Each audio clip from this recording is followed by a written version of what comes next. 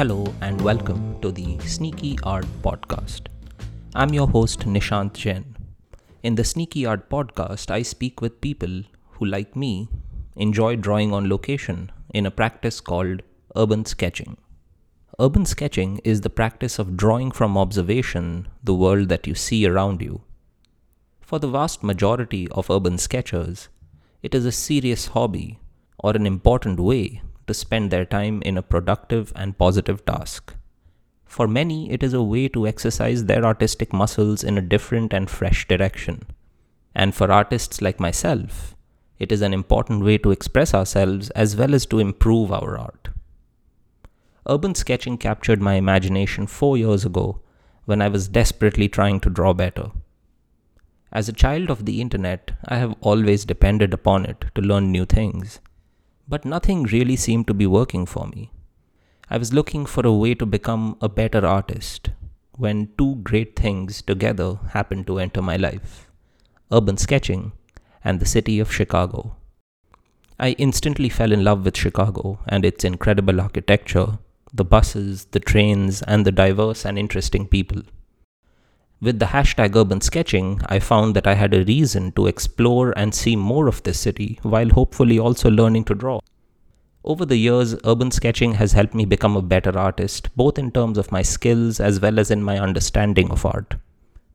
Some of it is due to practice, but a lot of it is because of being able to speak to interesting and talented sketchers within the USK community. I have met architects and urban designers who are urban sketchers. In urban sketching, they find something beyond the boundaries of their work. I've been able to speak with full-time artists who use urban sketching as a way to try new things or to improve in specific ways. And I have also found a vast majority of truly amazing people, the various enthusiasts and hobbyist sketchers who otherwise have jobs and lives unrelated to the field of art.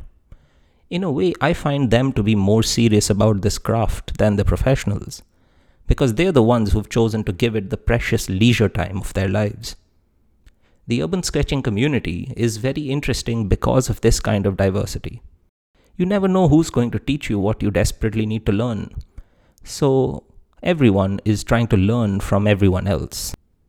In the coming episodes of this podcast, I will be speaking to different urban sketchers about their unique relationships with art, the skills that they have picked up, and the insights that they have from drawing on location.